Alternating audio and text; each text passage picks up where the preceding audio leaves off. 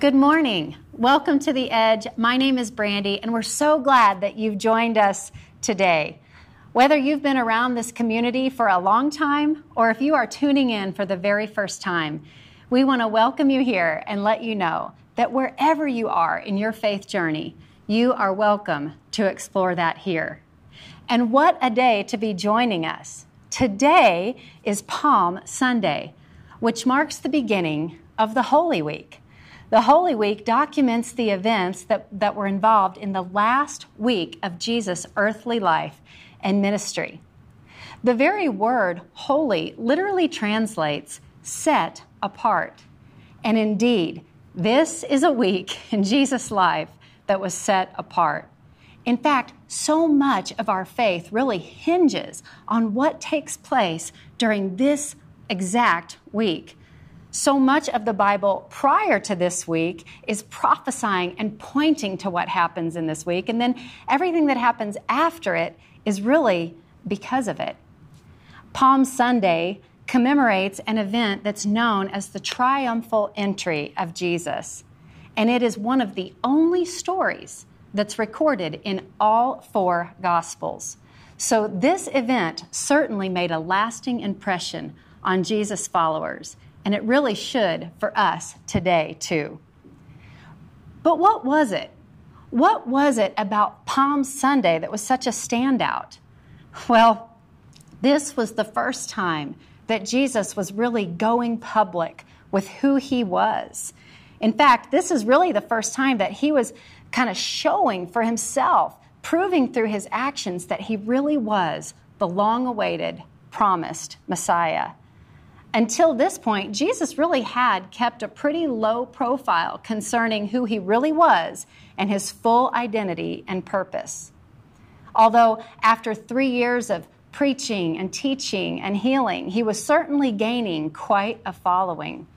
And actually, just before this event, he had even done one of his most impressive moves yet by raising his own friend Lazarus from the dead. So certainly, the news about who this Jesus was and the wonder of who he was spreading like wildfire. And now, here it was, time for the annual Passover celebrations, where the Jews from all over would come flooding into the bustling city of Jerusalem for a week chock full of festivities to remember how the Lord had delivered their people from their Egyptian oppressors. And then here's Jesus stepping onto the scene, making his famous ride into town on a donkey, and it creates quite a stir. So let's read about that in Luke 19, 28 through 44. After Jesus had said this, he went on ahead, going up to Jerusalem. As he approached Bethphage and Bethany at the hill called the Mount of Olives, he sent 2 of his disciples, saying to them, "Go to the village ahead of you, and as you enter, you will find a colt tied there, which no one has ever ridden. Untie it and bring it here. If anyone asks you, 'Why are you untying it?' say to them, 'The Lord needs it.'" Those who were sent ahead went and found it just as Jesus had told them. As they were untying the colt, its owners asked them, "Why are you untying the colt?" And they replied, "The Lord needs it." They brought it to Jesus, threw their cloaks down on the colt, and put Jesus on it. As he went along, people spread their cloaks on the road. And he came near the place where the road goes down to the Mount of Olives. The whole crowd of disciples began joyfully to praise God in loud voices for all the miracles that they had seen. "Blessed is the King who comes in the name of the Lord, peace in heaven and glory in the highest." Some of the Pharisees in the crowd said to Jesus, "Teacher, rebuke your disciples." "I tell you," he replied, "if they keep quiet, the stones will cry out."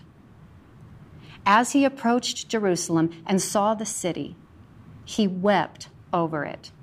And he said, "If you, even you, had only known on this day what would bring you peace. But now it is hidden from your eyes.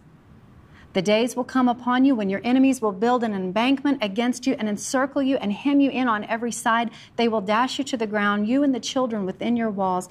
They will not leave one stone on another because you did not recognize the time of God's coming to you.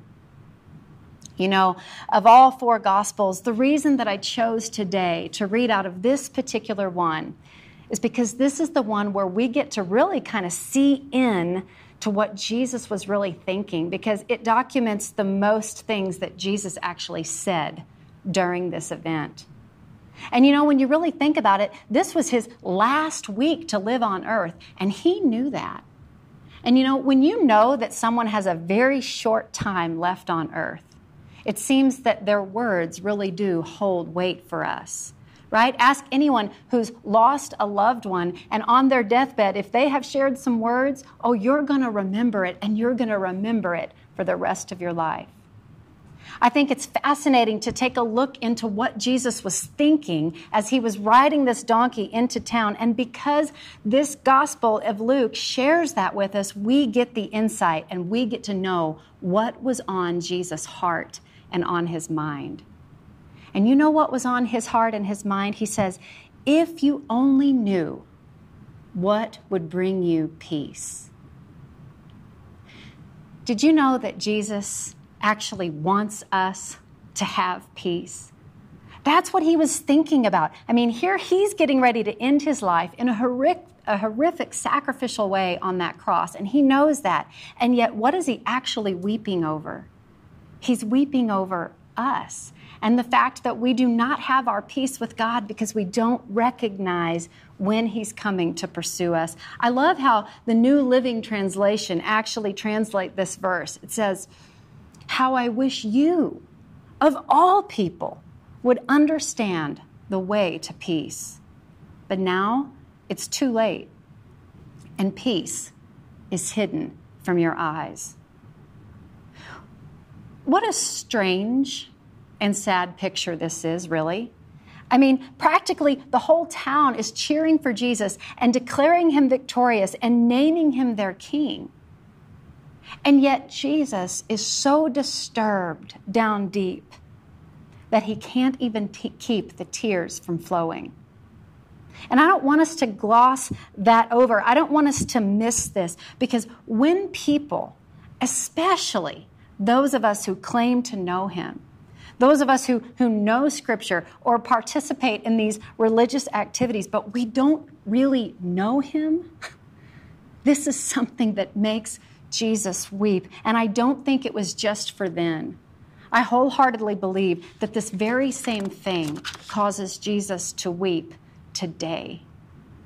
See, these people were not ignorant of Scripture. They actually knew the Scripture very well. And so when Jesus came riding into town on this donkey, they knew what he was saying. They knew that his very actions were fulfilling the old prophecy. And they knew this was like the Clark Kent turned Superman moment, like the great reveal. They got it. They realized that he was the prophesied, long-awaited, promised Messiah. Because Zechariah 9:9 said, "Rejoice, daughter of Zion, which is Jerusalem. See, your king is coming to you, righteous and victorious, lowly and riding on a donkey, on a colt, the foal of a donkey." So they knew, they got what this was. And this moment is so rich in symbolism. If we don't understand the symbolism, then we may not get it for all that it is. But see, when they laid those cloaks down for Jesus to ride on, those cloaks were a symbol of royalty. So when people laid those cloaks down, it was like paying homage to their king. And even the waving of the palm branches, the waving of the palm branches was a symbol of victory. Because see, that prophecy said that their king was going to be victorious. And so they were saying, yes, you are the victorious king. And they were calling him Son of David. And so what they were saying is, yes, you are the king. You are the one that was promised through the line of David. We agree that you are him. And then, of course, they were yelling, Hosanna, Hosanna. And Hosanna literally means save us now. So they're even recognizing him as a Savior. In so many ways, they were so close. They got it so right. But you know that phrase, you're so close, but you're so far away? I would say that's what we could say for this crowd, because they really were missing the forest for the trees. They had so much right, and yet they misunderstood the real purpose. See, they wanted to claim victory, but they wanted victory in war. Jesus was claiming victory over sin and over death. Oh, they wanted to be saved, but they wanted to be saved from the Roman government, from the tyranny, and yet Jesus was going to save them from their own personal self-destruction from sin and eternal punishment. They wanted a king, but really they wanted a king to govern their politics and their people here on earth. But Jesus came to be king of our heart. He wanted reign in the spiritual realm, which would cause and affect every other realm to change too. See, he was a very different kind of king.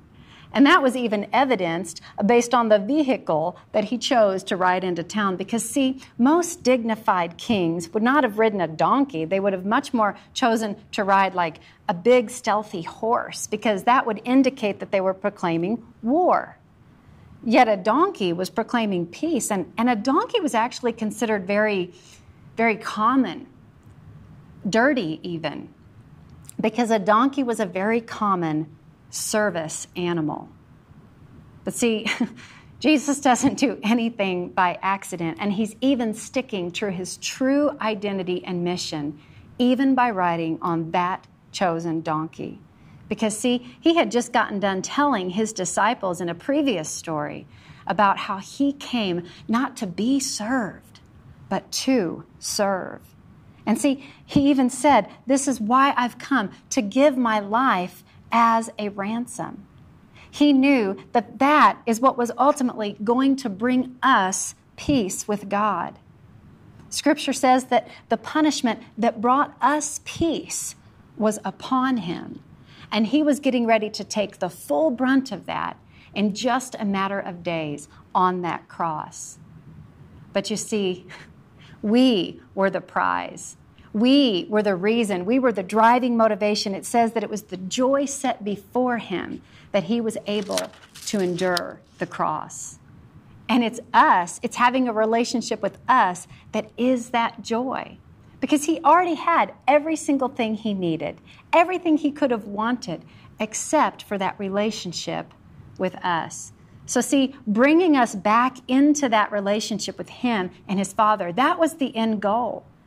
He knew that we needed peace with God and that he was the one to bring it. See, his kingdom is in the spiritual realm, and he's asking us today to let him be the king of our hearts, where his love and his joy and his peace get to rule and reign. He says, if you, especially you, would know what would bring you peace. Can you just hear him saying the same thing to us today? See, those people, they were convinced that it was their outside circumstances that were really going to give them inner peace. They praised him as king, but really only so that he would change their outside circumstances. But I just wonder how many of us do the same thing today. Oh, maybe we come to church and maybe we sing songs and maybe we say that he's the king of our hearts.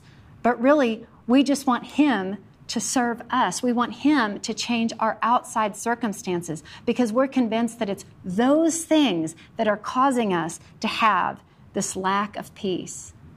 We want him to give us a different job, a different living situation, a different relationship situation, a different diagnosis, a different outcome for that thing. And we're convinced that that is what is going to bring us peace. How that must pain Jesus. Because, see, he already told us that in this world, no matter what circumstances change, in this world, we are going to have trouble. And in case you haven't noticed, it seems like as soon as you get over one bit of trouble, one hardship, one obstacle, it's no time at all before it's another one. But Jesus says, take heart, because he has overcome the world. He has defeated sin and death, and that burden was too heavy for us to carry. And so now here's Jesus, and he's announcing his kingship, not just on a donkey, but did you notice it was on a baby donkey? What would be the significance of riding a baby donkey? Because if you can just imagine for a second this mental picture of like a grown man choosing to ride a baby donkey, it's like, think about when you've gone to like a petting zoo. You take your little kids to a petting zoo or something. It's like, it's one thing if you let like your little 2-year-old get on this like tiny little pony, but what would you do if you saw a grown man doing that? Like he literally have to lift his legs and the weight and all that. It's like, why did Jesus do this? It doesn't even seem possible, but I believe that Jesus wanted this mental image burned in their brains as a tangible reminder of the truth that his burden is light. And see, his invitation to them is the same invitation today to us. Come to me, all who are weary and heavy burdened, and I will give you rest. Take my yoke upon you and learn from me, because I am gentle and humble in heart, and you will find rest for your souls. For my yoke is easy, and my burden is light. Is Jesus the King of your heart today, reigning with his peace and his love? If he is, praise him. Praise him with heaven's chorus and all of creation, because our praise and our worship is not the thing that earns us the right to be saved, but it is the natural and the rightful response to those of us who have received him as Savior and as King. And you know what? It's the thing that we get to offer back to the Lord. And though the people at that time shouted what they did not understand, today, on this side of the cross, we get to gather from wherever we are in full recognition that Jesus is the Christ, the Son of the living God. And we get to proclaim that all of our hope is in him. Hosanna, the only one who saves. Because one day, every knee will bow, and every tongue will confess that Jesus is the Lord. But today, we get to offer that confession. And if you do that, there will be no rocks crying out on your behalf. Blessed is he who comes in the name of the Lord. Peace in heaven and glory in the highest. Well, if you're in a house church today, or even if you're just tuning in all alone, I have a few questions for you to consider as you reflect on this message about Palm Sunday. The first is really just a good question to ask with any message, and that is, what is your takeaway? The second question is, have you ever personally experienced a time of peace where God really did rain peace deep in your heart, even though your external circumstances would have suggested that you would have lacked peace? If so, I'd love if you would journal about that and thank God again, or express that and share that with the people around you in your house church. And question number 3, what does it mean to you that his burden is light and his yoke is easy? Thank you for joining us today, church, and I hope you have a most special Holy Week and a happy Easter coming up.